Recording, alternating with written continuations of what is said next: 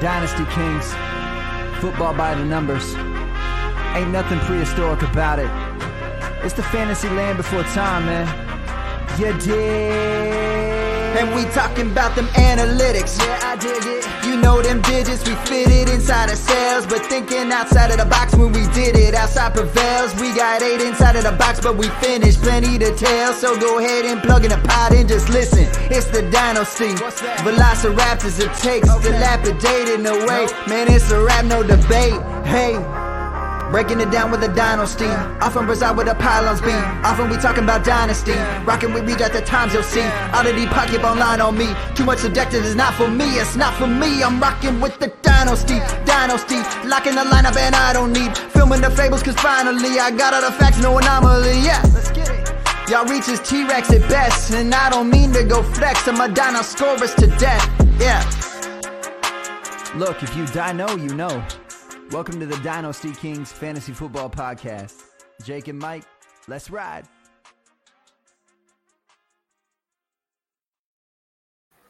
Hey, welcome to another Tyranno Tuesday. This is your host, Mike, with the Dynasty Kings. For all my throw pods out there, can I get a...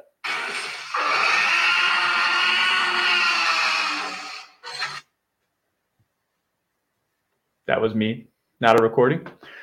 Anyway, welcome back to another episode of Dynasty Kings. I'm your host, Mike Valerie, at FF_DirtyMike on Twitter. Find me on campscannon.com. And today, this is going to be a very hot episode, a very hot, takey episode.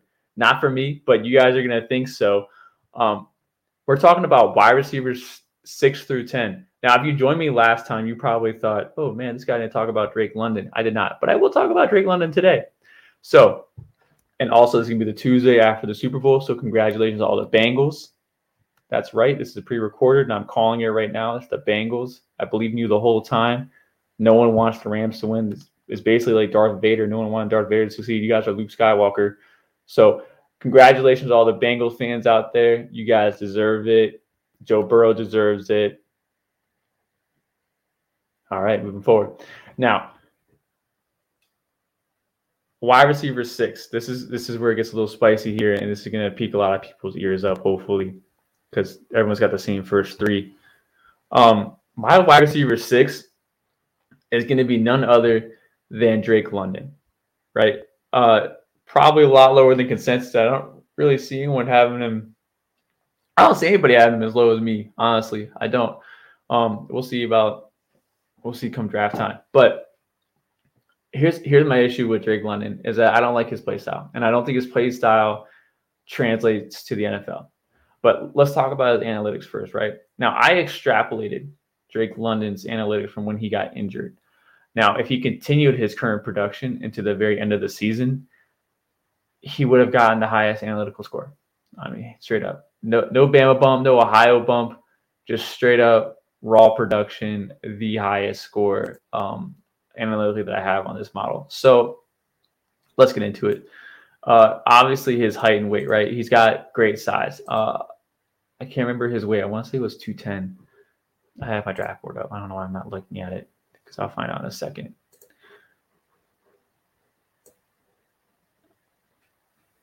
.210, that's right. All right, 6'5", 210. I think that's pretty accurate. Be surprised in a way a little bit more. The easy comp for him, straight up as the easiest comp, is Mike Evans. So they're the same size. Now here's the thing. So Drake London is 6'5", 210, great size. He's an early declare, another check mark off the box. His weighted dominator is very high. His level of competition, he's part of the SEC. I mean the Pac-12 is technically a part of the SEC. I don't really think they should be considered, but whatever. I mean, they're a part of the SEC, or they're a part of the Power 5. I keep saying SEC. They are part of the Power 5. So he checks that box off. And then his receiving yards per team pass attempt is the highest in the class if we extrapolate the data. So there you go. Now, his physicality is what, for film, is his best trait. I mean, he's an absolute bully off the ball. Now, he's not a bully the way George Pickens is, because George Pickens actually like physically bullies him. Like he can't do what he does in class type of thing. But Jake London uses his body extremely well. when he plays. He plays like an elite tight end, honestly. He puts his body between himself and the defender. He's got super long, strong arms where he just attacks the ball in space before he gets to his body, and defenders really can't defend against that. I mean, they can't. It's a lot of pass interference calls against them. Now, here's the thing, though, is that I do favor the separators rather than contested catch style guys. Now, people want to debate that, no, Drake London can separate. I don't see that. You can go ahead and turn on his film. Like, straight up, turn on his film. It's going to be a bunch of screen passes, a lot of screen passes. And then there's going to be a lot of, like, he pushes off a defender at the top of his route. And that's what they consider separation. And now I get that. I get that that's considered separation at the college level. I just don't think he can do that at the NFL level. I don't think he can just casually push off these Pac-12 DBs the way he's going to, like, and he's just not going to do it at the NFL level. I'm sorry. So, and that's my issue. And even for a contested catch, I think PFF, again, take it for what it is, has 29 contested catches, and he caught 21 out of 29, which is a very insane rate, by the way. I don't think that rate obviously holds at the next level. I mean, they shouldn't. He's playing against a lot better defensive back competition, and so clearly that rate should come back to normalized levels. So he's going to be less successful in that category. And then two, yeah, these DBs aren't going to be bullied around the way that he bullies DBs now. And now I'm not saying he can't bully them. I'm just saying he looks like a college football player, and he's making defensive backs look like they belong in JV in high school, right? Like, that's what he's doing. He's absolutely physically dominating them as players. So except for now, he's going to be the newcomer, the JV guy going up to the varsity squad here, coming from college to the NFL. Now, I will say this, is that I do think that he has the physical traits and the physical ability to actually continue doing this at the next level. I mean, he's 6'5", 210. He's going to keep this play style, and I think he's going to be more successful than the past guys. Now, like, just to draw some comparisons here, N'Keal Harry was a contested catch guy. He's just a jump ball specialist that couldn't be beaten, and now he's a nobody. Another one was Devontae Parker, right? Devontae Parker struggled so hard that he came out saying that he had to watch his college clips to help, like, boost his confidence. Like, he was kind of low on himself. I'm not trying to beat down on Devontae Parker, though. Like, I'm sorry that he struggled like that, and I feel bad when people really reflect that hard on it, because he was a fantastic college receiver. He was great. But the thing is that play style doesn't translate well to the NFL. You know, just because the NFL rules are favoring separators, it doesn't mean that the physical play still isn't there. And so when two players do want to decide to do that physical play, it really comes down to a pure 50-50 chance he catches that ball, like the 50-50 ball. It just doesn't translate well. And so Drake London is going to need to go to a team, to a quarterback that likes to throw the contested catch ball. And now I'm just going to use Devontae Parker again, as an example. Tua doesn't like throwing the contested catch ball, right? Like, let's say Drake London goes to Miami Dolphins. Tua's not going to throw that ball up to him. Tua's going to throw to Jalen Waddle, who knows how to get into space. And that's my issue with Drake London right now. That he's landing spot dependent for me, and I don't like his play style. I don't like his play style whatsoever.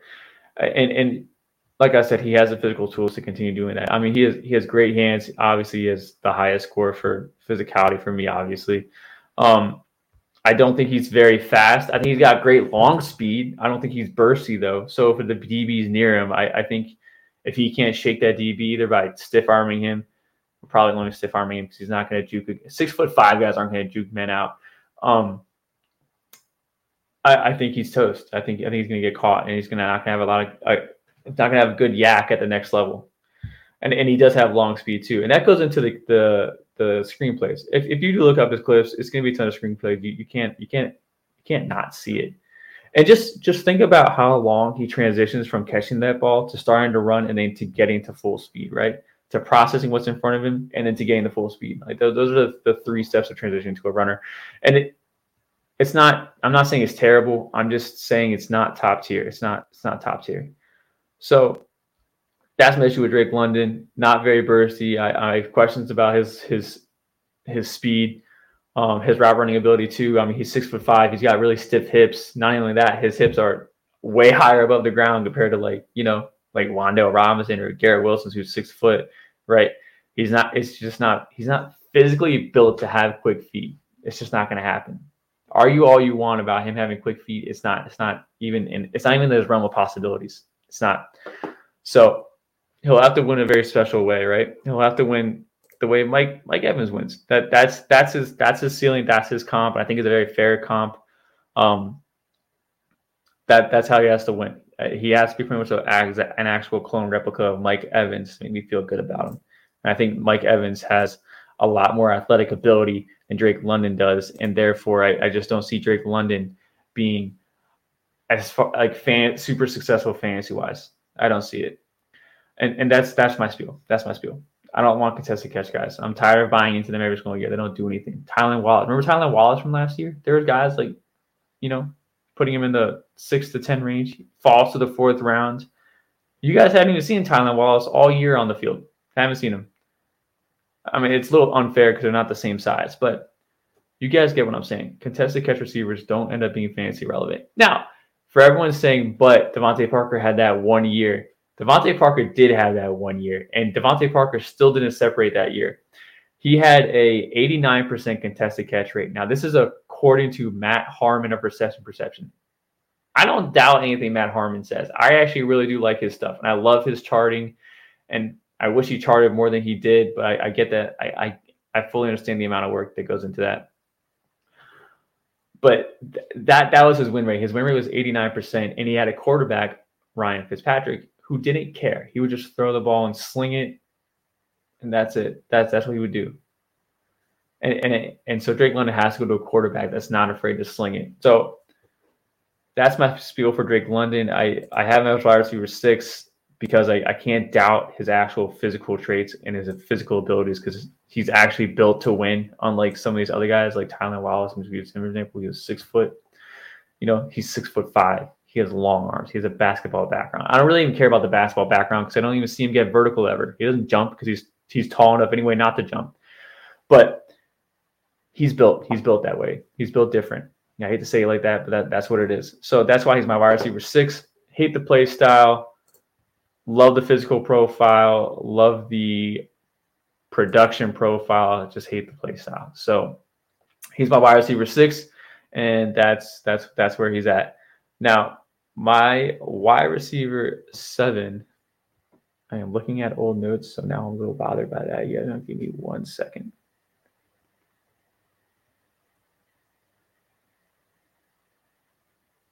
Okay. Yeah. Okay. So I'm sorry about that, guys. I should know by rank 5 minutes. We're not even that deep into it. I just want to make sure I had this right, that I had this correctly, and it's going to be Jahan Dotson. Great. Cool. Sorry. For a second, I thought I had my 8 and 7 switched up. Thank you for waiting patiently. Jahan Dotson's another elite separator.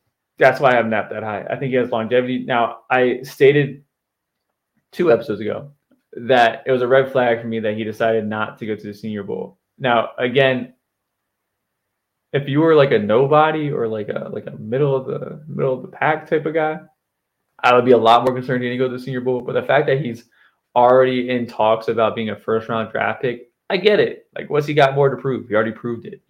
Why would you risk the injury? The whole argument about argument for players skipping bowl games. It makes sense. He didn't need to showcase any more than he got. The thing is that Jahan Dotson is light, right? He's a skinny guy. He doesn't win the physical game. He absolutely puts in the effort to win, though. Like he is a dog out there. He's trying to win. But I don't think it's going to happen as much at the next level. But yeah, I love this production profile. Now let's just dive into the analytics here for Jahan Dotson. Get his numbers up. He did not score that well for me. He got above average. Okay. First round draft capital is what's being projected right now. So that's what I have him down as. Love that. Height and weight. He's small. He's small. I mean, he's light. He's got the right height. He's a bit light. I wish he weighed an extra 10 pounds. I would feel so good about that. He's not an early declare. He is the first receiver I'm talking about that is not an early declare. And that's kind of a red flag, right? Now, here's just analytically, it makes sense, right? Now, if you're not into analytics, let me just explain it to you through logic. If you're a Power 5 receiver, so that means you're a top tier, well, in the top tier level of competition for college football. And you're a junior, you're eligible to go to the draft. You flashed some, right? You flashed some. It was COVID year, so he had half a season or whatever. He flashed some. And then he wants to go to the draft, and he has scouts tell him, oh, well, we think you should stay. That's not a good thing. Like you want teams to want, you want teams to be like, yo, when are you gonna get to the NFL? When are we able to get you on our roster? When are we gonna be able to get you your own locker? And that's why these late declares logically it's bad, but it also checks out analytically too. You want these prospects that as soon as they can get to the NFL, like as soon as they're wanted in the NFL, as soon as they're wanted in the NFL, you want them to go, right? And that's why it was such a bad thing that Chris Olave came back, but we'll talk about that in a second. So we're on his height and weight, late declare, right? So he's a little skinny, didn't go early, so I gave him a little downgrade for that. Now his Dominator was above the magic line. We love that, a little bit above. So above that. I did give him a bump for internal competition because Parker Washington is currently projected to be a day 2 pick next year. So we'll talk about him probably in a few months. But he had internal competition. He wasn't just having scrubs on his team. There was other options on the raw. There are other options in the receiving core for that quarterback to go to.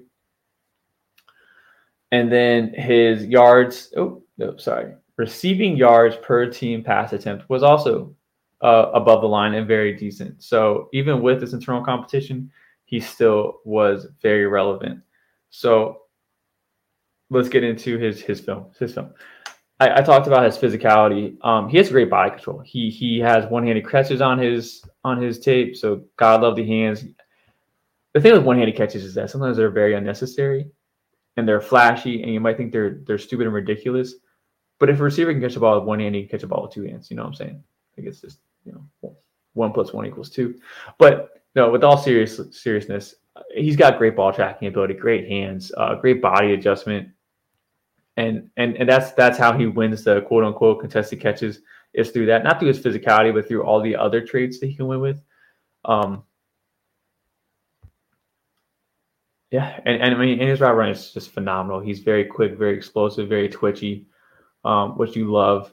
And you shouldn't be scouting the helmet too, but like Penn State makes products. You know what I'm saying? Allen Robinson, Chris Godwin. Like, is he gonna be the next Penn State guy? And I think he absolutely does have that in the realm of possibilities. Now, if I had to compare him to somebody currently in the NFL, it would be Deontay Johnson. They're both on the light side, but they're both route runners. That's a high-end comparison.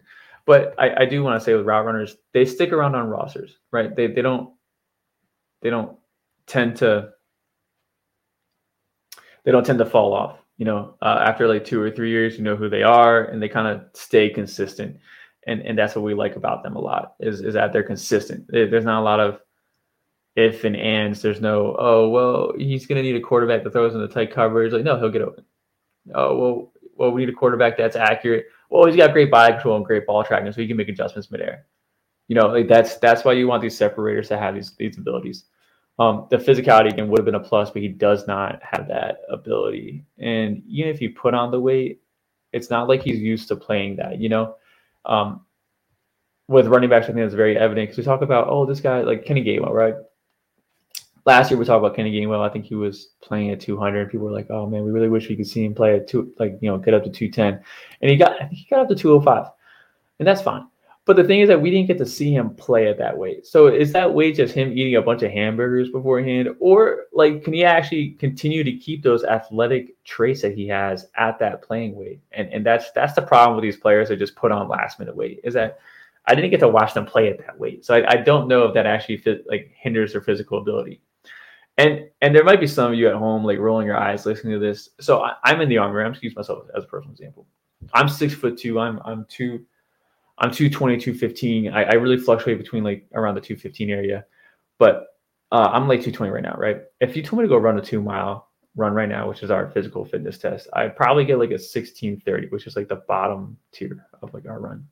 Now, when I lose 10 pounds and I weigh 210, and I've gone through I've gone through special forces selection. My run goes from a 1630 to a 14 flat at 1330. That's how much that weight differs for me and matters for me, because I'm in shape. I lost that extra my little love handles that my wife says don't exist, but they do. I see them in the mirror. They do exist, but those love handles are gone. Anyway, I move better. Again, that I'm just trying to make an example of where just a little bit of weight actually does matter a lot, and being explosive and speed and stuff like that. So I do want to see Jahan Dotson put on that weight, but if he puts on that weight, I'm not going to feel too great about it. I have to see him play at that weight. So I don't really factor it in, but it makes me feel better. It does make me feel better than when he gains the weight. And then again, he has all practice to figure out. He has a whole offseason to put on the weight. I'm not overly worried about it, but I'm still going to count it against him that he's at his current playing weight.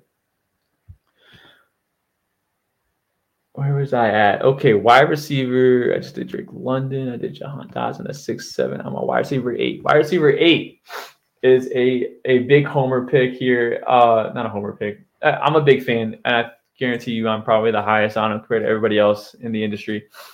And that's Khalil Shakir. I'm a huge Khalil Shakir fan. I tweeted about him one day, and his mom retweeted me. And ever since then, I can't drop him. I can't disappoint somebody's mother. I can't disappoint my own mother. It's terrible. I can't do that. So, and that's a true story, by the way. Khalil Shakir's mom did retweet me.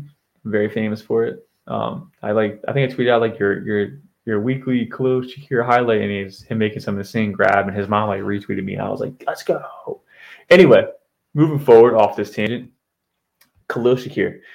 Khalil Shakir is a twitchy receiver, right? I think he's an elite route runner. And the question going to the Senior Bowl, because it's my first G5 guy we're talking about, is if he can still keep up what he does on production at this. Getting tongue tied against better cornerback competition, right? Because he's roasting, he's absolutely just destroying these G5 cornerbacks, and that's fine, and that's great, and that's what I want him to do.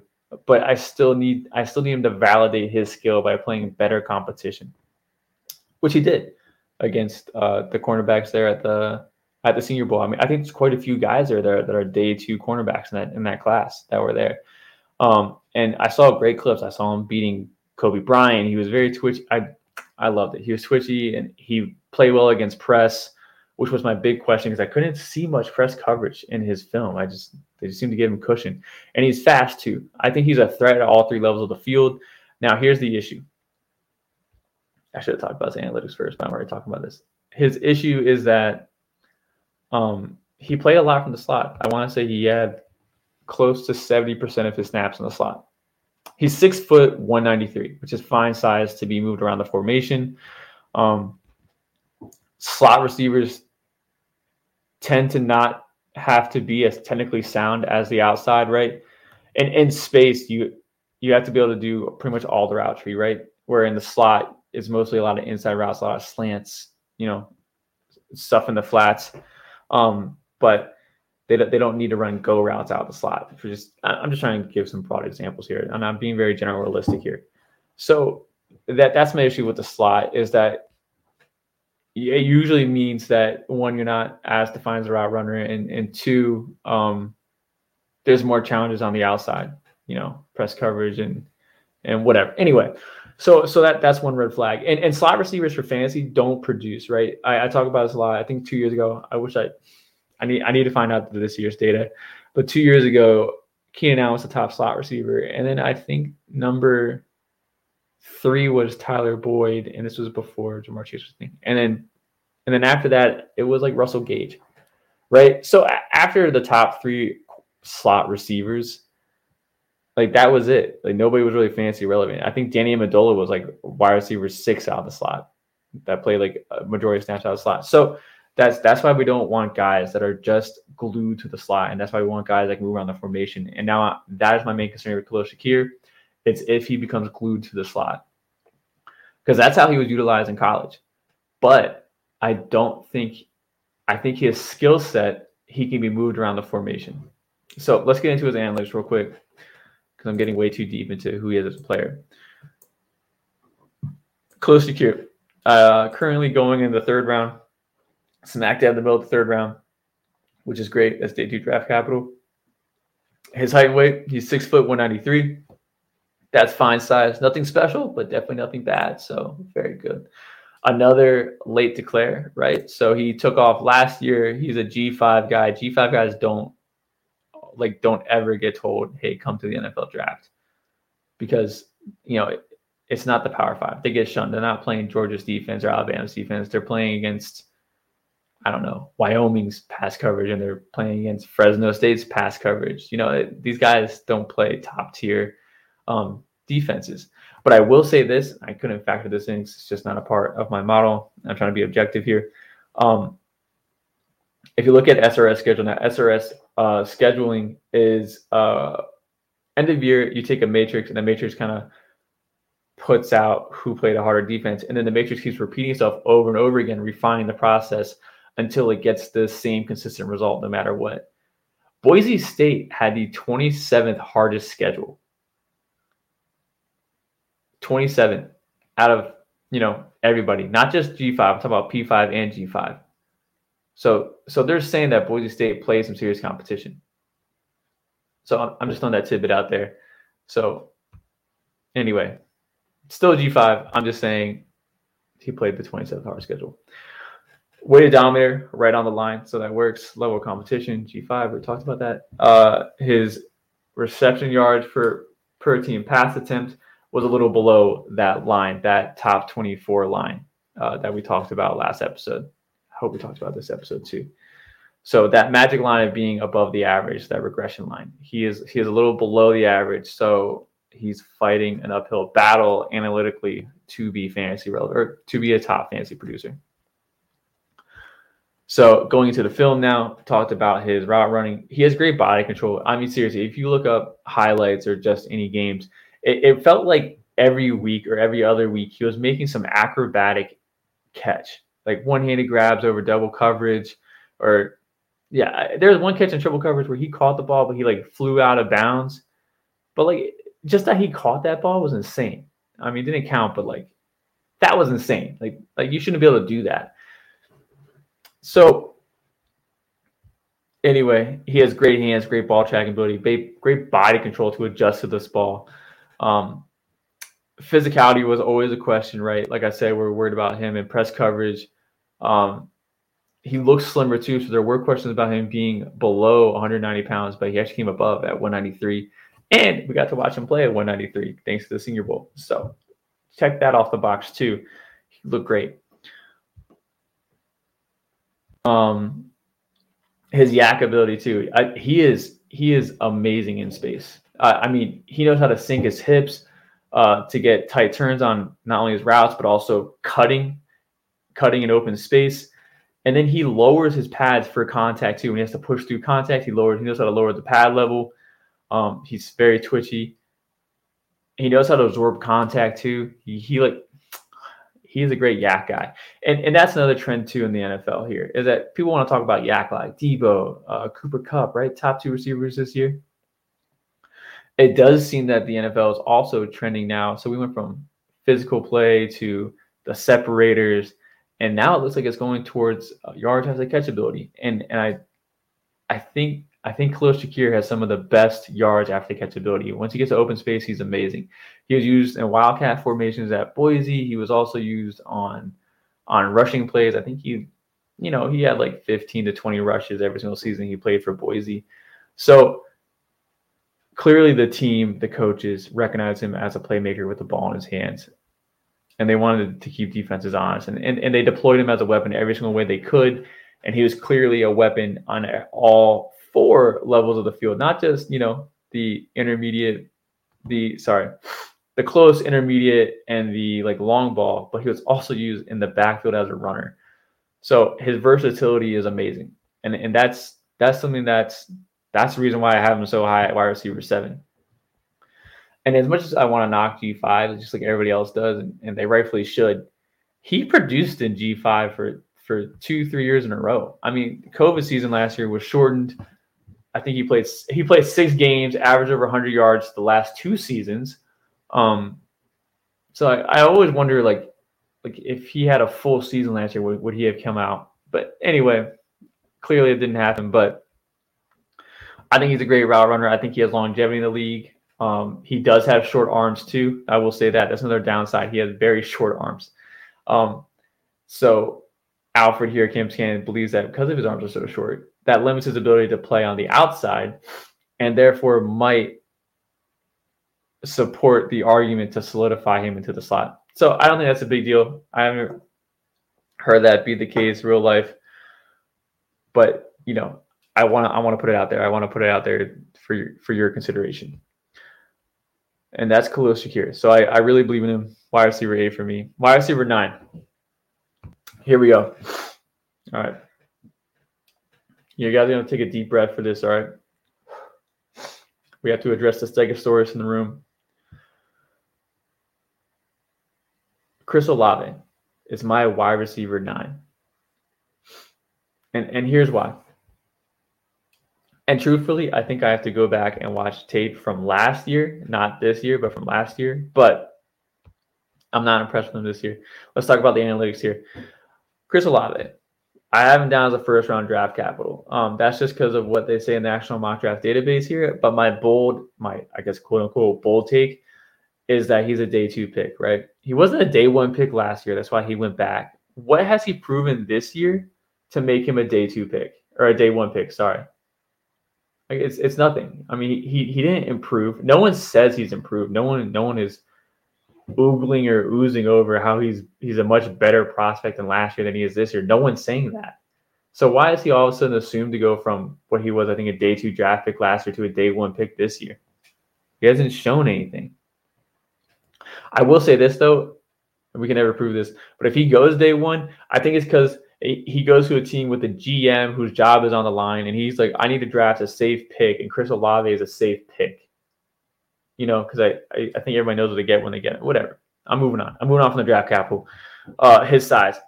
His whole reason now for going back is that he wanted to bulk up physically for the next level.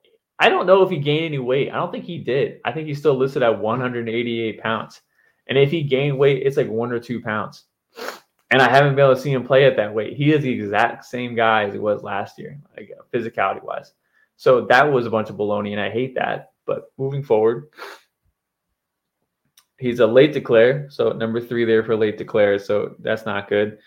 His weight odometer is super, super low. I mean, he scored 12 touchdowns, so weight odometer does not help you out there.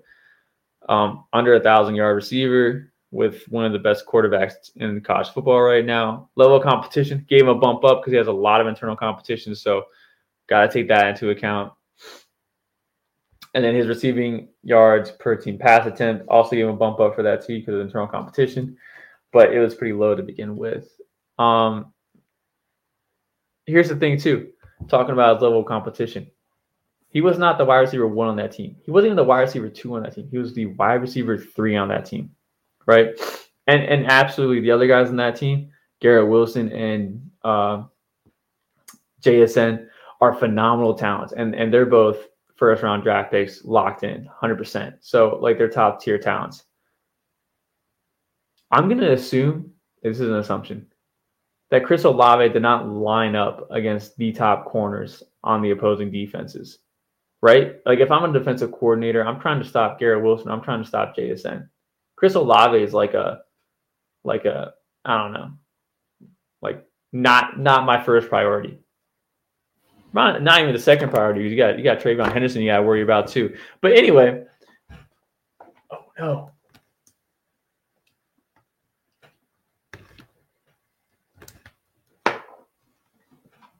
Oh man, I gotta pause this. Nope, I'm gonna keep going. Just fuck it.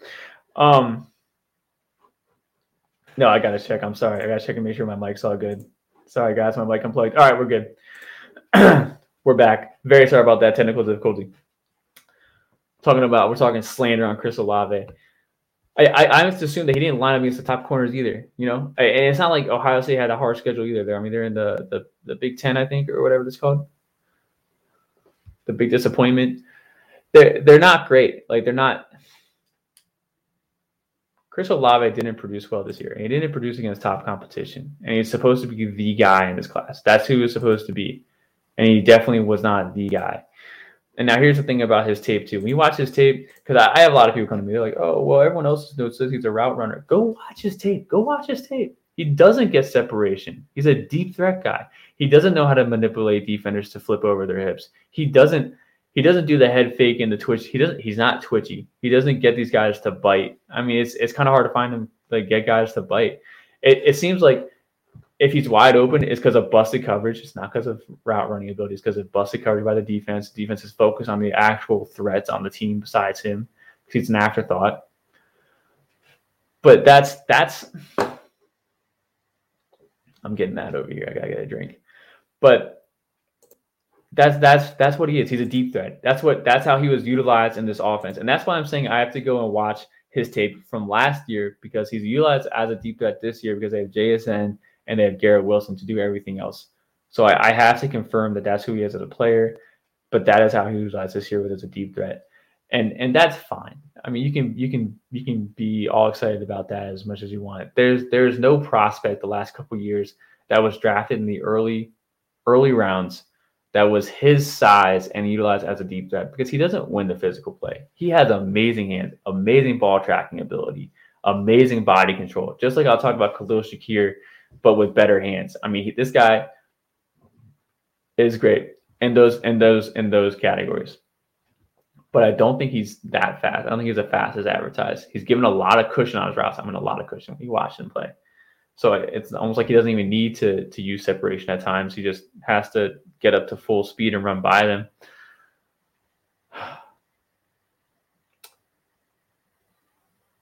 I don't think Chris Olave is going to be a wide receiver 1 on a roster at the next level. I think he can be a wide receiver 2, but if he's going to be a wide receiver 2, he has to go to a team that gives their quarterback a lot of time to throw the ball and let a play develop, like the Chiefs, for example, or Justin Herbert, who can sling the ball plenty of time.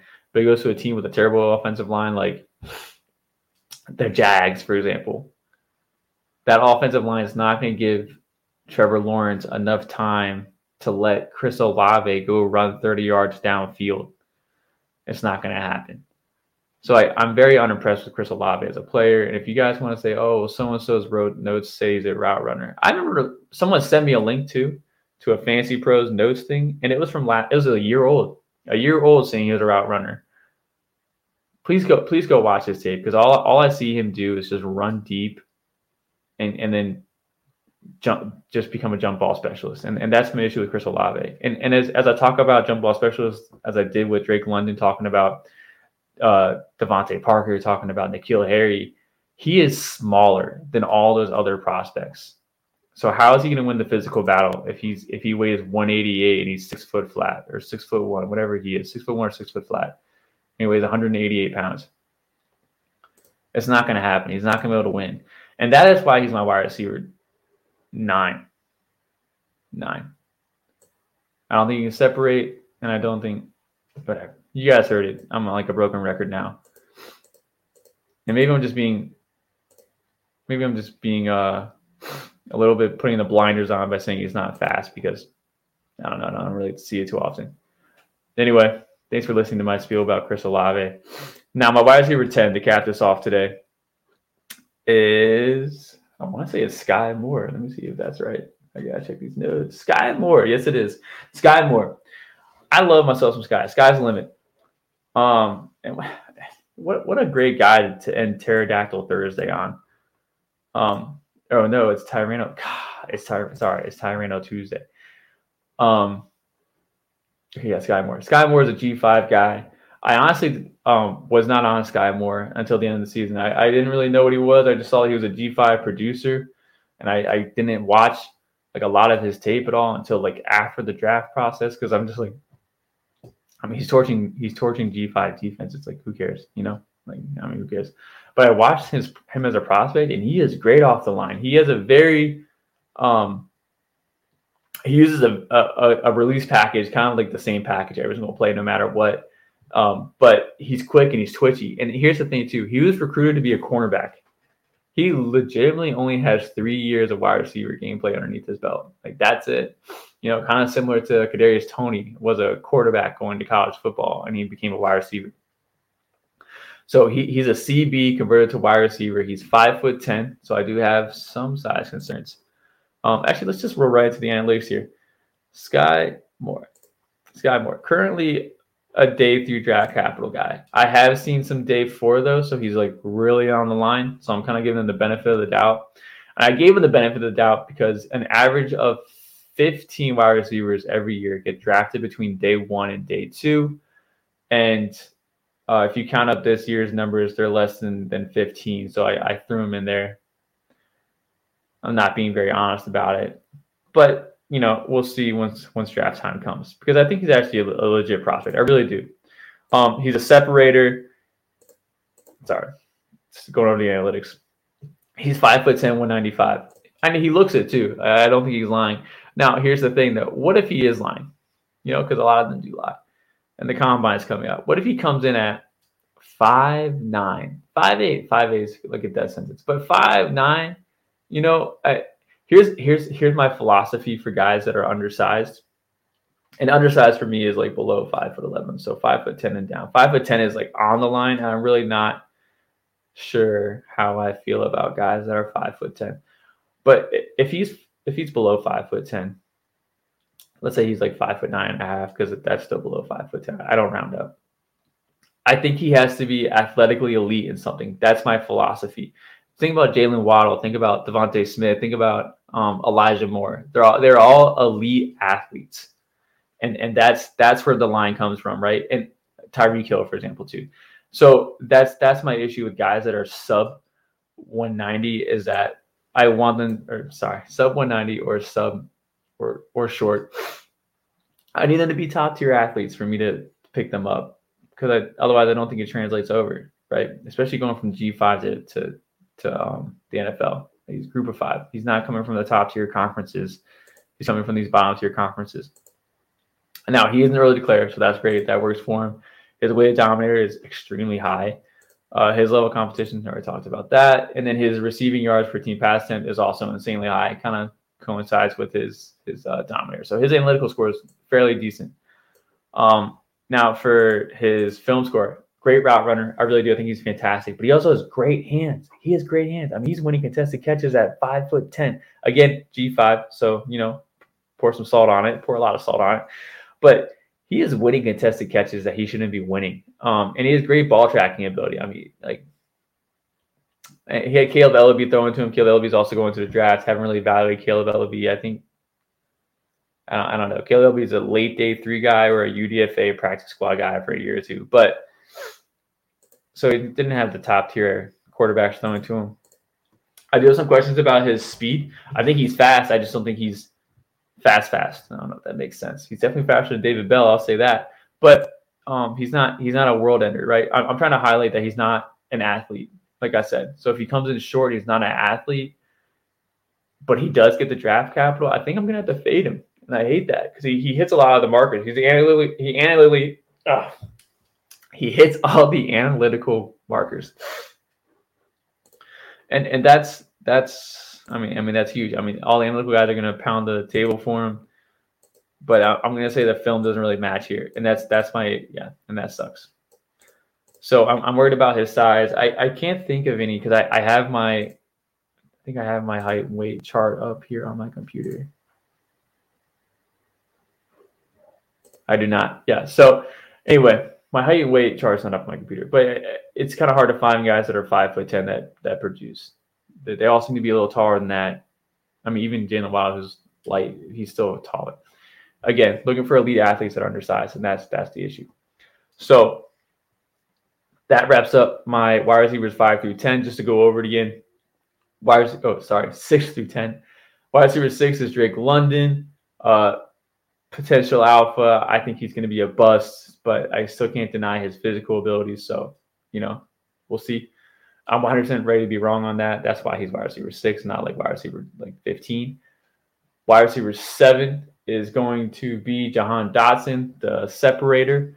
Wide receiver 8 is going to be Khalil Shakir, another twitchy separator with great yak ability. And then wide receiver, but maybe a slot guy, so that's terrible. Wide receiver 9 is Chris Olave, who skill set 100% does not translate to the NFL whatsoever, but Is it his skill set or just how he was used? That's the question. And then you have wide receiver 10, Sky Moore, who hits every single analytical marker, but might be a little bit small. So that wraps it up. I just threw out a bunch of red flags. Now that I'm saying it out loud, I feel a little less confident about this wide receiver class. Anyway, guys, thanks for joining me. I'll check back in with you guys for the next Pterodactyl Thursday. See you guys later. Have a good night.